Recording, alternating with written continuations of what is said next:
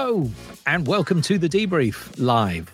I'm Angus Scott. Well, you can forget your Manchester derby because North London is the place to be right now. 10 games into the season, Tottenham unbeaten, Arsenal unbeaten. Are they unbeatable? Either of them, or even both of them. The Emirates may have been expecting this. The Tottenham Hotspur Stadium wasn't. And don't try and tell me it was, especially after the sale of Harry Kane to Bayern. Well, let's get behind the scenes of their success stories today here on The Debrief. And one of our success stories is Ben Jacobs, always in the winner's enclosure. Hello, Ben. Good to be here. You've built me up and thank you for that. But I need to start by saying Bristol City have sacked the Leicester legend Nigel Pearson. And I'm disappointed in that news, as I'm sure you are. Well, I am actually. I think you have we don't need to go into it in depth, but I was a big fan of Nigel. He was on a project and we gave him a lot of time, and it just seems a little bit strange now to get rid of him. I think he was slightly frustrated. There seems to be a void at the top of our club. Anyway, that's my sad news from the weekend. Not that will interest too many people outside BS3. Anyway, North London's finest is also here in the shape of CBS correspondent James Benge. Some call him Mr. Arsenal. We call him Benge. I'm just relieved you're not going to ask me about Bristol City, because I've had my head in the sand about that one a little bit, which I know that Mr. Pearson would not approve of. No, he might do now. Everyone, it's like the hierarchy at the club. I think they've had their head in the sand.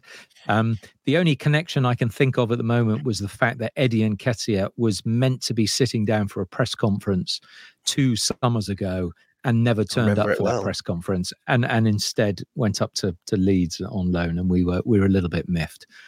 Yeah, it happened twice actually, and he then nearly joined them in January, and Bristol City thought that was in the bag, and then Mikel Arteta said, "I quite like this guy. I'm going to keep him around." Yeah, which was a shame. But what is interesting, and this is one of those super links. That, don't forget, Fabrizio Romano will be here very shortly with some important news on the aforementioned Eddie Nketiah. We'll also have a little bit on Ben White's status at the Emirates, and also the possibility of Santi Jimenez turning up at the Tottenham Hotspur Stadium. So all that is coming up. Stay with us here on the Debrief for that, as Fabrizio joins us, as he does every single week. Your questions are welcome too, so drop them in via the comments section. So let's return to our topic of the day. It is Arsenal and Tottenham. It's North London's success story. 2 unbeaten sides, but 2 very different projects, Ben. Indeed, I think from Arsenal's point of view, the fact that they're unbeaten at the moment is no massive surprise. They did extremely well to protect that unbeaten record with a draw at Chelsea. They thrashed Sheffield United 5-0 at the weekend. Eddie Nketiah scored his first Premier League hat-trick. But for Mikel Arteta, it's been 8th, 5th, 2nd. So logically, in your 5th season, it suggests if your project is moving in the right direction, you are going to be able to compete for trophies, including the Premier League. And what we know with Mikel Arteta is that his man management style has been applauded by those close to him. He's managed to tie down, crucially, some key contract extensions, and Arsenal spent big on top of that during the last summer window, including Declan Rice and Kai Havertz. And when Jurrien Timber is fit and returns, he's going to be big as well. And then there's sort of some underrated players, in my opinion, like Jakob Kiwior, who played against Sheffield United and is an excellent prospect and someone that adds depth. So Arsenal's project is moving in the right direction. They've got a lot of quality. So the fact that they're unbeaten is maybe no real surprise. From Tottenham's perspective, it's a newer project. You can't stylistically go more extreme than Conte ball to Postecoglou ball. And then when you consider that under Antonio Conte, it was obvious he was leaving for quite some time. He was unhappy with Tottenham, their strategy. Add to that the fact that Fabio Paratici was banned from football, and Tottenham entered into this period of limbo where at one point they had Scott Munn, who hadn't started. They had no sporting director. They had no manager. They had no direction. They were an entirely rudderless ship. And then Ange Postecoglou comes in. It's common knowledge that he wasn't the first choice. And suddenly out of nowhere, he's been able to create unity.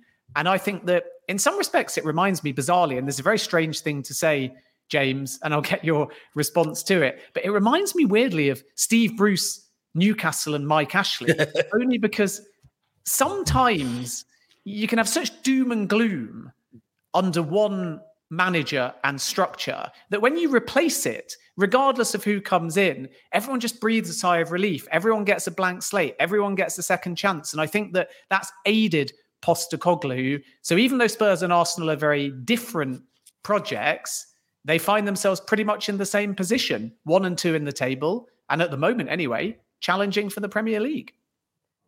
I like that. I hadn't thought of it in terms of Eddie Howe. I'll be frank and say I actually find more similarities, at least in terms of atmosphere, with the very early days of Unai Emery at Arsenal and how Ange Postecoglou is faring now, which is that they feel a little bit out over their skis. You know, as you were saying there, Ben, this isn't really a team that looks like a team that's playing unbeaten football through 10 games of the season. Of course, they have had superb moments, but they've also had some quite dramatic late winners against Sheffield United. And, you know, if you need until the 98th minute to beat Sheffield United, in general, that's not like something that makes me think team that could go and do a 38 game unbeaten run. So, but then the exuberance, the getting carried away with it, kind of like Arsenal fans did when Emery took over, and within half a dozen games they were chanting, "We've got our Arsenal back." The exuberance is kind of the point. More so with Tottenham, I think, than any club over the last 5 or 6 years. There has been this sort of obsession with being seen to be a big club. Spurs are a big club, but they sort of do the things that you do when you have status anxiety. They buy a flash car to take into work. I mean, they all have flash cars. They're footballers. But, you know, Jose Mourinho, Antonio Conte, you could view in that fashion. Or it's sort of like getting maybe a better example. Again, doesn't quite work because these aren't 20-year-olds, but it's, you know, a middle-aged man getting a much younger girlfriend who's not really there because she's invested in him. It's a place to be, place to make some money. And Conte, Mourinho both felt like they were doing a favour to Tottenham, and that seeped through the atmosphere. You'd go to this cathedral, the best atmosphere, the best venue in football, maybe even just in the UK. And it was just hellishly dull at the Tottenham Hotspur Stadium. And I was there for the first big win, the win against Manchester United, that's looking ever less impressive by the week. And people were just having fun. And almost everything else doesn't necessarily matter that much in football. If when you go to the ground, you pay an awful lot for a ticket you really enjoy yourself for 90 minutes. And for me, that, you know, that's where Spurs are. Fun project, probably now very well placed to achieve more than they expected at the start of the season. But come on, not title winners, not at all. No, I don't think so. And I don't think they'd expect to be. But I think they have stumbled on something that is ultimately so refreshing that it will work and probably work beyond all expectations. I think when you've got a list of 5 other top-class managers who haven't taken the job, and then Ange Postecoglou gets the gig and everyone thinks, you know, he's a laughingstock when clearly he's an incredibly talented coach and manager, you're not expecting anything, are you? And even though his record actually has been pretty good, maybe it's the actual antithesis and the laid back way with which he approaches everything, and that slightly sardonic Australian chilled way was exactly what you needed. And actually, they've sort of fallen on their feet because of that. And it was everything that was needed to refresh a club that needed invigoration, having been browbeaten by boring football for so long. Can I just make one quick point, though, which is what you've both basically said is that Postecoglou's come in, he's been a breath of fresh air, Spurs are fun to watch, but you're pessimistic that they can win the Premier League.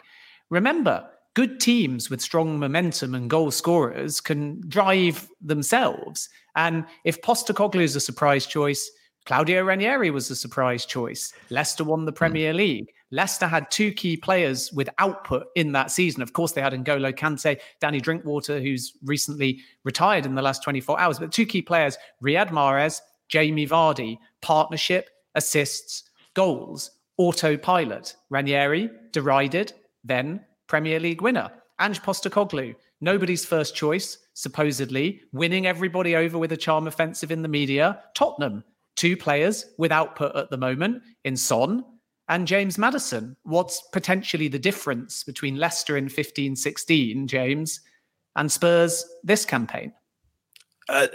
If you looked at the statistical profile at this stage of the season, you could have convinced yourself Leicester might have actually, it was the players weren't sexy, but actually it was title-winning football. If I remember correctly, it's kind of going back in the archives a bit. Right now, I look at Tottenham and I sort of see a team that sort of statistically, in terms of XG, in terms of chances that they're giving up and chances that they're creating, they look like a top 6 team. They have obviously accrued the points that mean that maybe some of the other teams that like have those similar stats, a team like Chelsea, just have so much ground to make up that Spurs have placed themselves really well that if they just stay at this pace, they will be a top 4 team. And I think they will be quite, well, them, Newcastle, Liverpool are going to be battling out. And frankly, I think Arsenal will as well. But you can't be as sort of vulnerable as they are defensively. And Ben, I need not remind you how special that Wes Morgan, Robert Huth centre-back pairing with Kante in front of them was by the end of the season in terms of keeping chances down. So Spurs will create a lot of goals, score a lot, concede a lot, and that sometimes you can win a title that way, but not that often, and not with Man City in the same division as you. I wouldn't want to say I look forward to being proven wrong in that case, but I certainly think it just, you don't win Premier League titles giving up 1.3 expected goals a game, and we saw that last season with Arsenal, who were doing much the same. Yeah, and could we also be quite boring and see who they've played this season? That you've played most of the bottom half of the table, that it's Luton, Fulham, Burnley, Bournemouth, Sheffield United. That's sort of, I would dare say, games that you're expected to win if you're going to be in the top 4. And it just so happens you picked up a lot of points against those pretty mediocre clubs so far this season. I mean, they beat Manchester United. They drew with Arsenal. Yeah, but as James said, just named one pretty mediocre club. Yes, exactly, in the bottom half of the table, nearly. Okay, we will return to this subject, but I'm talking Spurs. Let's talk about Arsenal, though, James, which is nearer to your heart and probably to your home. So that how have they, and do you think they have improved on last season when it was a case of so nearly? I'm not certain they've improved on last season. I'm more confident that they haven't taken a step back in some of the tactical tweaks Mikel Arteta has done. What they have become, and this goes back to what I was saying about Tottenham, is they've become a much better defensive team. Part of that is William Saliba is fit, and this player is establishing himself as one of the best centre-backs in the league. I don't think that's up for debate, even at his young age. And there's a little more caution in the way they play. It's a little less swashbuckling. Of course, we don't fully know the extent because they can't get Gabriel Jesus, Gabriel Martinelli and Bukayo Saka on the pitch week in, week out. But Arsenal, I think, have sacrificed a little bit of the verve, the daring do, to just make sure that every time they go forward, the gate behind them is locked. Declan Rice has added immensely to that. You've seen already great seasons from Saliba, as I mentioned. Gabriel, it's fantastic for them that they managed to hold off the Saudi Arabian interest in him. And that is obviously that is what was wrong with Arsenal last season. In the end, it came down to they just gave up too many goals from Christmas and the World Cup onwards. So that's been fixed. The question is whether Arteta has struck the right balance just yet. And the answer to that is I don't know. It's good for them to sort of beat up on the little teams, the Bournemouths and the Sheffield Uniteds, as you would expect them to. There's been a lot of penalties, and that puts some air in their numbers, some uncertainty. But they look okay. They look as good as they did last season. I think we were talking, obviously, you can't help but kind of look at that City performance yesterday and think, does it actually mean anything being as good as you were last season? But they feel more stable, and I think that's a big plus for them, because if you can get Jesus, Martinelli, and Saka on the pitch, you'll score goals. That's for sure. Okay, we are talking about North London at the moment, and the success story that is Spurs and Arsenal, and whether they can remain unbelievably unbeatable. It seems unlikely, but we will return to this topic. But we have caught up with the transfer guru himself, Fabrizio Romano, with some very important news coming out of North London in the red and the white, and we spoke to him a little bit earlier. Fabrizio, thanks again for joining us. Let's start on the Arsenal front. Eddie Nketiah scoring a hat-trick for Arsenal at the weekend. Now, is there a possibility of a January exit for him as he looks for more first-team football? No, I think no. I don't have these indications, honestly. I think he's going to stay at Arsenal at least till the end of the season, but he's playing a lot. I think Arteta, as he mentioned after the game, he had 9 Premier League games this season at Arsenal, and this is a good number. Also, the player has always been very happy with Arsenal as a club, how they trusted him instead of following Balogun. We should remember that Balogun was there, and Arsenal decided to trust Eddie Nketiah despite Balogun scoring a lot of goals in Ligue 1 last season. So they really wanted him to stay. They really wanted him to be an important part of the project. They extended his contract months ago. So the idea has always been to trust Eddie Nketiah, and at the moment I have no indications of him leaving the club in January. I think he's going to stay 100% at least till the end of the season. They may look for another striker to bolster their front line. Would Ivan Toney come into conversation? Antonio is really appreciated by Arsenal, that's for sure. People at the club really appreciate him. Same at Chelsea. So I think the race is absolutely open there. Nothing has been decided yet. It's still a very open situation also in case other clubs want to join the race and make a bid. At the moment, nothing is agreed with the player or with Brentford. So I would keep the situation open. But for sure, he's appreciated by people at Arsenal. An important point is to see how is going to be the situation of Arsenal in December.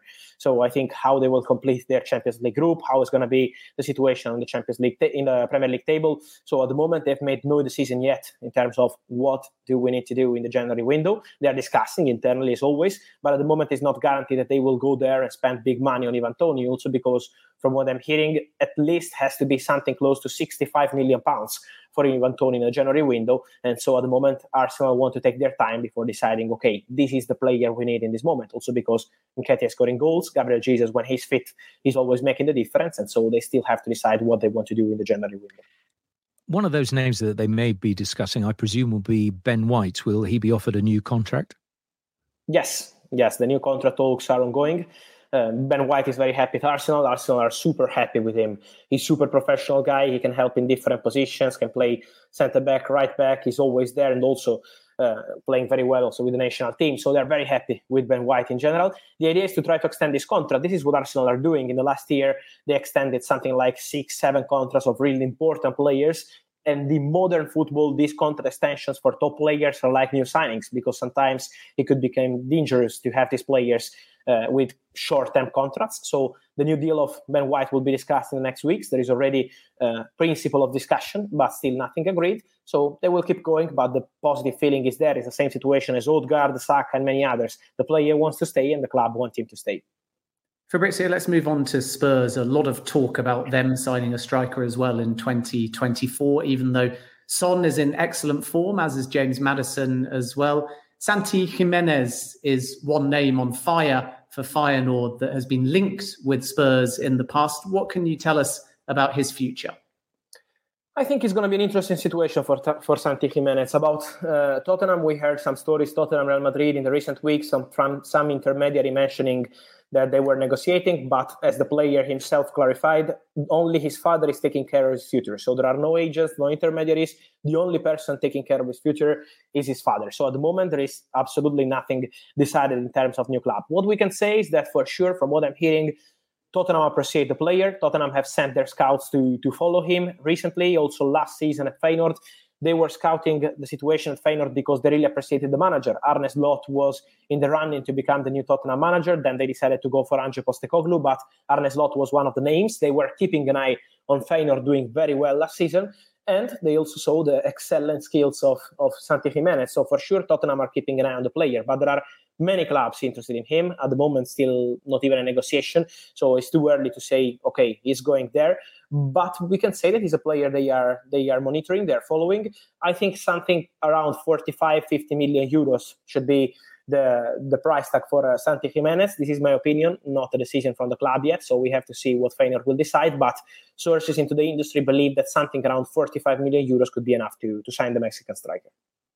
And we know that Spurs have looked at Conor Gallagher in the past, but they chose not to proceed towards the end of the last window. Do you sense he might be available in January, or could a new Chelsea deal be on the table? I'm not sure that it's going to be part of the January window. I feel Chelsea want to have some stability, especially in the midfield where they have important players like Gallagher, Caicedo, and so at the moment. I think Chelsea will focus on different priorities in the January window. We know the striker, with the centre-back, but at the moment in the midfield, the situation is quiet. So for Gallagher, I am not sure that it's going to be part of the January window in terms of a Chelsea exit. Then for the new deal, the discussions are not in advanced stages yet, so it will take some time. They will discuss, but Chelsea are happy with him. Pochettino is happy with him. He's happy with his game time. So I think this is something to check again, maybe in December, in January. But at the moment, the situation is really quiet there. And also, Tottenham are not active in terms of negotiation with Conor Gallagher as of now. Fabrizio, you talk about a striker there, and clearly if you look at Chelsea over the weekend, they're in desperate need. They're either not functioning as strikers or they're injured. They need another one. Now, is someone of the calibre of Victor Osimhen one of those players that Chelsea are really looking at for January? Because, as we know, he's not signed a new contract at Napoli. Yes, but I think in January it's going to be very difficult to sign Victor Osimhen. I can't say impossible because impossible is nothing in football, but really close to impossible. For Napoli, he's a crucial player. Napoli president De Laurentiis is not scared to arrive to the summer transfer window and maybe sell the player in case they can't agree a new contract in the summer transfer window. As he mentioned in the last interview he did the same with Kalidou Koulibaly. Kalidou Koulibaly was always in the rumor, and then they decided to sell him to Chelsea in that case. 1 year before the end of the contract. So they're not scared about that. And I think Napoli will do their best to keep the player at the club. He's a really crucial player for them. It's not an easy season for Napoli. After winning the title, they're struggling in the Serie A, but they're still hoping to do important things in Italy and in Europe. So I think Napoli will make that really difficult. Only a completely crazy bid could change the story. But at the moment, Napoli are really not intention to mention the price for Victor Osimhen. So, when you don't even have a price to go there, negotiate and be creative, I think it's going to be more than difficult. Can we turn our attention to Manchester United after they were humiliated in the derby yesterday? What's the future for Ten Hag? Look, at the moment, I have no update at all. From what I'm told, the situation has not changed in Manchester United. They're still supporting the manager, protecting the manager, trusting the manager for present and future. So nothing has changed. Of course, it's not an easy moment, but I also think, this is my personal opinion, it's too easy to blame always the manager. Sometimes we have to see what's going on off the pitch, because when a top club like Manchester United, the situation is still not clear about the ownership, and it's almost 1 year with all the rumors, with all the stories. We know about Sir Jim Ratcliffe, the 25% minority stake. We had the stories on Sheikh Jassim. This is making life complicated in Manchester United for people in the board, for the players, for the manager, for the coaching staff. Too many problems. So at the moment, I think they know that the problem is not the manager. That, of course, Erik ten Hag can do better than this. He has to, and he knows that. So they're going to work hard for that. But at the moment, I'm not aware of Erik ten Hag being under pressure at Manchester United. He's still working at the best level for Man United, for his players. The situation has to change, for sure. But also off the pitch, that point is absolutely crucial to change Manchester United's future. Fabrizio, it's the Ballon d'Or this evening. Will it be number 8 for Messi?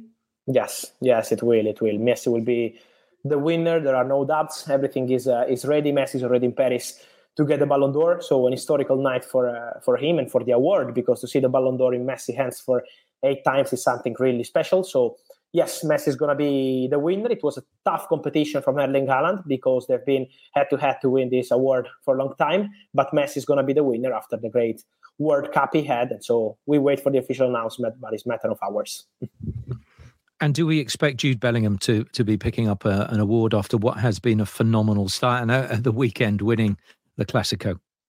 Yeah, also in this case was a tough one because Jamal Musiala did also fantastic at Bayern. He won the Bundesliga last season with that last-minute goal and made the difference in the competition with Jude Bellingham's Borussia Dortmund. So it was a tough one, but yes, from what I'm hearing, Jude Bellingham is expected to be the winner of the Copa Trophy as the best talent, and so that's the indication. Jude Bellingham is also traveling to Paris from Madrid today to be at the award, and so we expect them, Messi and Bellingham, to be winners tonight in Paris. And maybe Bellingham next year just picks up the Ballon d'Or as he gets better and better.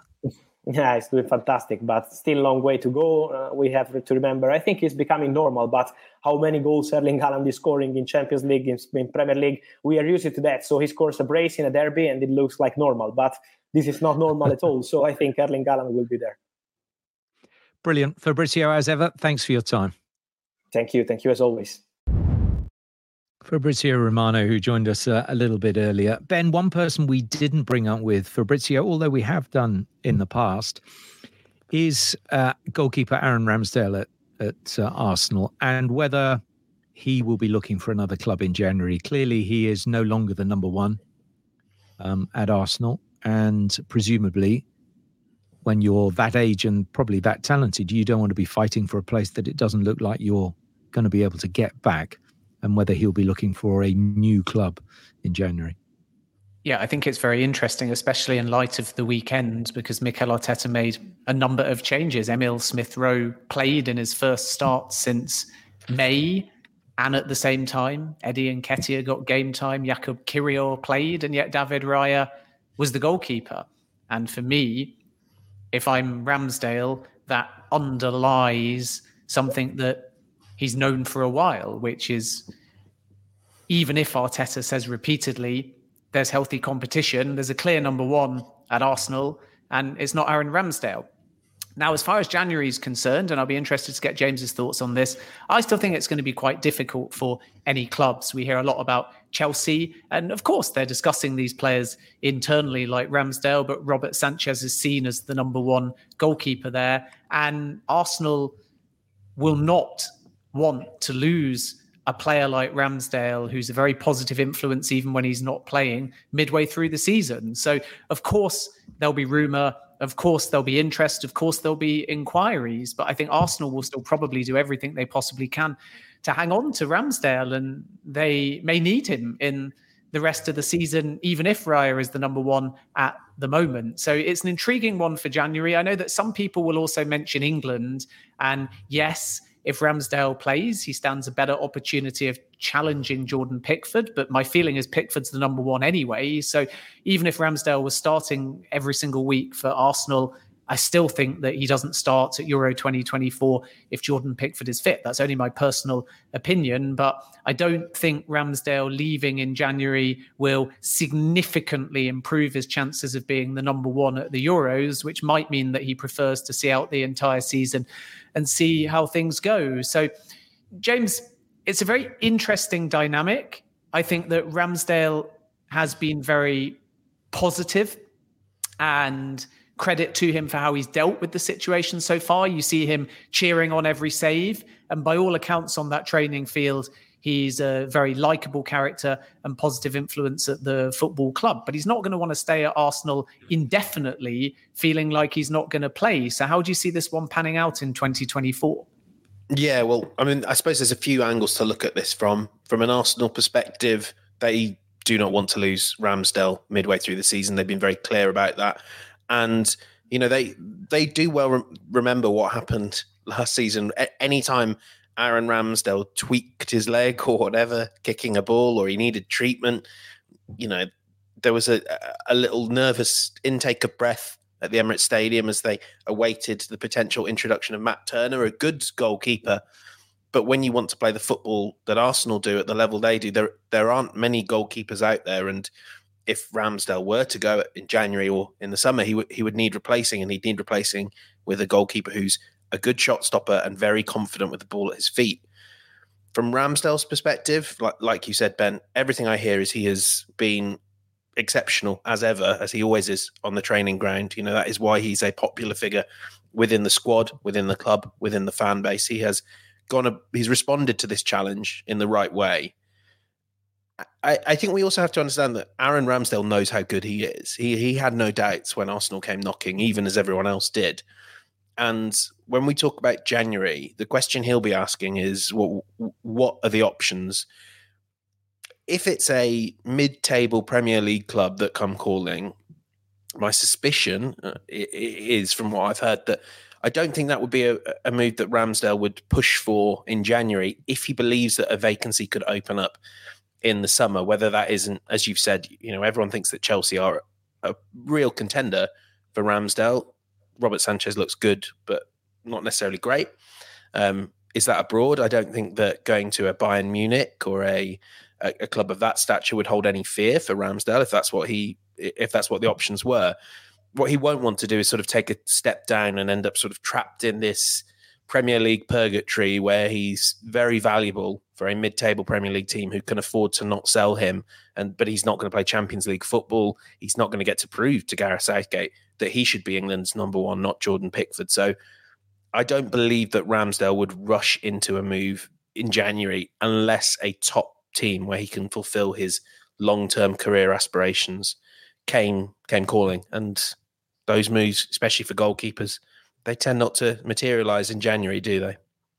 No, absolutely. And look, if he's not playing, how much will Gareth Southgate even look at him? You talk about number one, Ben. You wonder about number two or number three, and you wonder. And he's very loyal, Gareth Southgate, but whether he'd even been considered if he's not getting any football at all in North London. Anyway, that's sort of by the by. Ben, I'll ask you a question on Spurs and how long you think this. I mean, it is a honeymoon at the moment, and the great Australian honeymoon continues. It's just, you wonder, and we've looked at the fixture list, for how long it can go on before the bubble bursts and Ange is tested in a way that he hasn't been tested so far. Yeah, I think we learn a lot about Spurs just before the festive fixtures come in, because across their next few games, they've got Chelsea. They'll be favourites to win that. So in many ways, that's a test, because you've got to assume the mantle of being expected to beat a side that on paper are strong. And if they fail to do so in that London derby, then that will tell us a lot about Tottenham. And I think that Chelsea have almost got, I don't want to say nothing to lose in that game. It's a strange thing to say about Chelsea, but they're underdogs. And as we saw against Arsenal, when Chelsea played very well, they relished that opportunity when they were underdogs and people maybe expected them to lose. So they'll go to Tottenham with no fear. And that's a good indicator. And then across later November into early December, Tottenham have still got to play Aston Villa at home. They've got away at Manchester City. They've got another London derby against West Ham. And then they've got a home game against Newcastle before the kind of festive fixtures start. So if they get, like Leicester did around December, to that kind of period, and they're either still unbeaten or they're still top of the table, then you start saying, well, we're quite close to halfway through the season. Maybe, just maybe, they are genuine Premier League contenders. But if they draw or lose to Chelsea, and then Aston Villa, a bit like Spurs, score a ton of goals, concede quite a few goals, that's an interesting one. If they obviously go to Manchester City and lose, people start saying now it's a lot tighter.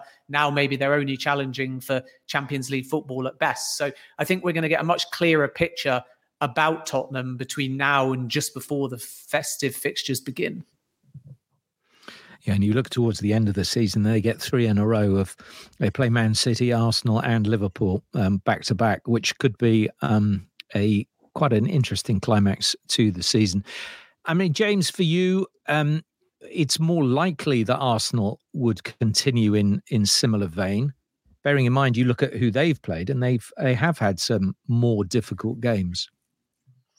Yes, I think so. There are heavy demands on their legs, and it's interesting when Ben goes through that fixture list, how quickly Spurs find themselves in mid-December from a games perspective, whereas Arsenal, just solely because they lost away to Lens in an okay performance, they have hard work in the Champions League. They've got a Carabao Cup game this week that they could still find themselves involved in that.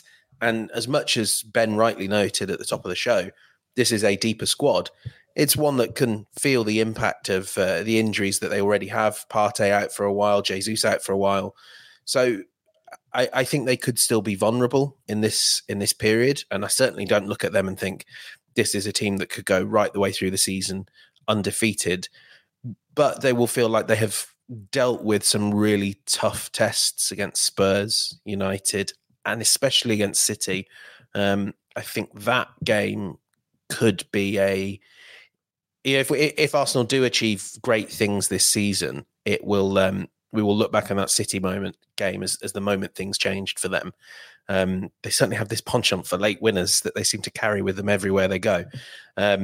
So whilst I still think you have to look at them as a member of the chasing pack with Liverpool, maybe with Tottenham, there is certainly, I think, you would be surprised if they're not still in the mix sometime after Christmas, based on the way they're playing. Yeah, and let's see where they are. Obviously, the group stages of the Champions League, and it seemed to be what Fabrizio was saying. We'll take stock in December of where we are as to what business we do in January. Do you get that as the sense coming out of the Emirates that that's where Arsenal will be come January the 1st? Absolutely. I think you can see from the deal they did for David Raya, a loan deal rather than paying a good price for a starting goalkeeper, that money is a consideration. I think they're not poor, they're not penuried, but they have to work out how to spend the money they have very wisely. So last January, a player like Mudryk was one they thought they could have for 10 years as a key cog in their side. They made some tactical decisions elsewhere to strengthen for the title run. And if that sort of player becomes available, you would expect them to push for it. But there will be those sort of two streams of, can we get a forward who gives us 3-4 goals that might make all the difference? But if not, there's no point in spending silly money now when we could wait for the summer and go big for the centre forward that I think we all expect them to go at in the summer. So I think it will be relatively quiet at Arsenal unless something dramatic shakes loose. Similar question up at Tottenham Hotspur, Ben, whether there'll be big incomings during January to reinforce what might be, at the very least, a Champions League push, or at the best, a title push. Yeah, I do wonder whether Spurs will pivot in January if they feel like they're in the mix for the Premier League then, or as you say, to consolidate Champions League. They feel like they've got this depth and this momentum, but if James Maddison, for example, got injured, I think we'd see an entirely different Tottenham team. And there's pressure that he's relishing on Son at the moment, who's kind of assumed the Harry Kane role. But again, if his goals dry up even a fraction, you start looking at Richarlison or Brennan Johnson to weigh in. And that's where maybe one more creative-minded player might be quite important to Tottenham in January. I can see them going for a box-to-box midfielder capable of playing a disciplined role in central midfield, but also breaking forwards and scoring. And that's where, for example, with Arsenal, Martin Odegaard has been very important, and Declan Rice may come into that role as well because he's improving over time all of his attack-minded stats. So we know that Tottenham did at least look at Conor Gallagher, but they didn't like the price. But that kind of profile might be something that Tottenham explore. I don't think they're in a rush to, in inverted commas, replace Harry Kane because Son has moved into that more advanced role. But we might see in 2024 more movement. But January, unless they choose to, for example, enter an escalated race for Ivan Toney,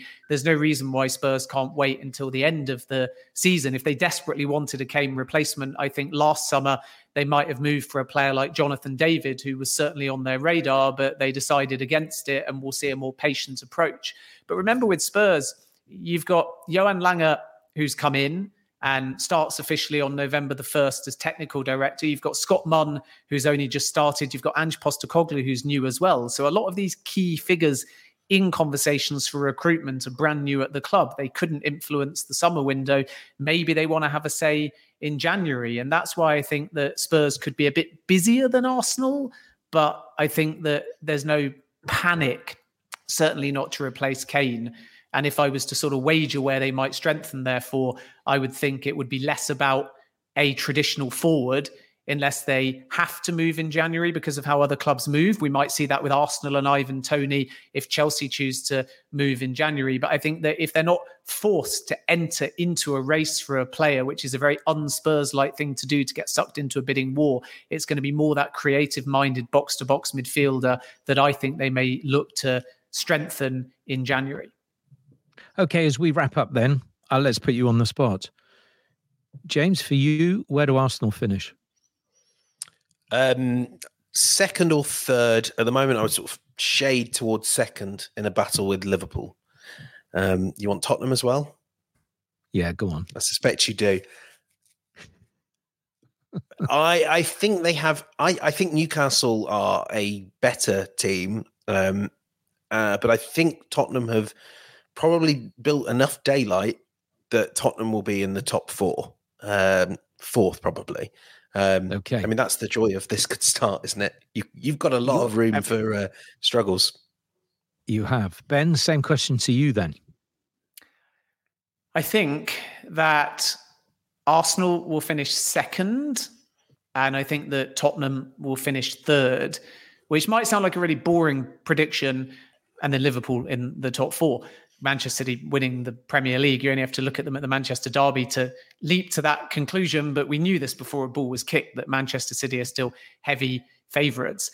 But I think what makes my prediction less boring is that I actually think Man City, Tottenham and Arsenal will all end up within 5 points of each other.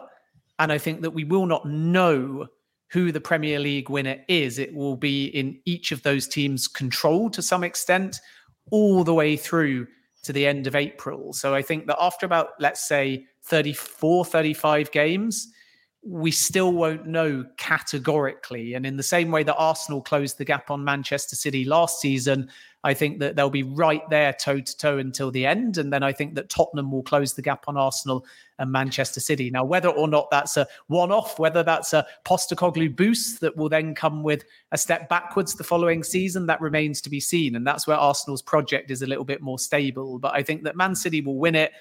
But when you go to that points tally, don't be surprised if it's really, really tight right up until the close of the season. Well, I think what I'm going to say in closing is that Tottenham will decide who wins the Premier League title, because they will be playing Man City, Arsenal and Liverpool in successive weekends. And they could have, therefore, the deciding push on who gets to the top of the table and stays there and who eventually wins it. So that is my view. But unfortunately for Spurs fans, that doesn't mean I don't think you're going to win the title. And I think fourth, I think you'd be very happy if you ended fourth. And you've got, 9 points, I think now between you and Newcastle, who are sixth. Mm-hmm. Will Villa stay there? I mean, they're only 4 points off the top, but can Villa continue their push? I think, we've not even mentioned them, but perhaps we rule them out and don't think they will quite make it. But who's to say whether they'll have a say in it as well? But yes, I would go along with you that it's a Man City, Arsenal, Liverpool, probably 1, 2, 3 with Spurs in fourth place. We shall see. And no doubt we will return to this subject. And if in maybe 4 or 5 weeks' time that we still have the top two of Tottenham and Arsenal in whichever order, then we might be eating our words. But that's for you might be eating your words. I think I've been a bit more pro Spurs than both of you. Yeah, but you haven't got them winning the title, though, have you? Third is a good finish. Okay, fourth's not bad either. So they've still got Champions League football. I want to sit on the fence, actually. Can I just say, I want to sit on the fence a bit more, because April the 27th, as you allude to, is that North London derby. And if, I predict, the title will still be winnable for both those sides, then I can just wait until that game and then make a decision in April. But I'd like to remind you at this stage that you said Chelsea would have 80 points this season, but I think you were just being a little bit contentious. And 80 goals. And they could do with 8 goals, actually, probably this season. Anyway, enough is enough. Gents, thank you very much. James Benge, thank you. And Ben Jacobs, as ever. Join us every week here on The Debrief. Fabrizio Romano is with us, as you know, week in, week out. We are here, and we'll see you next week.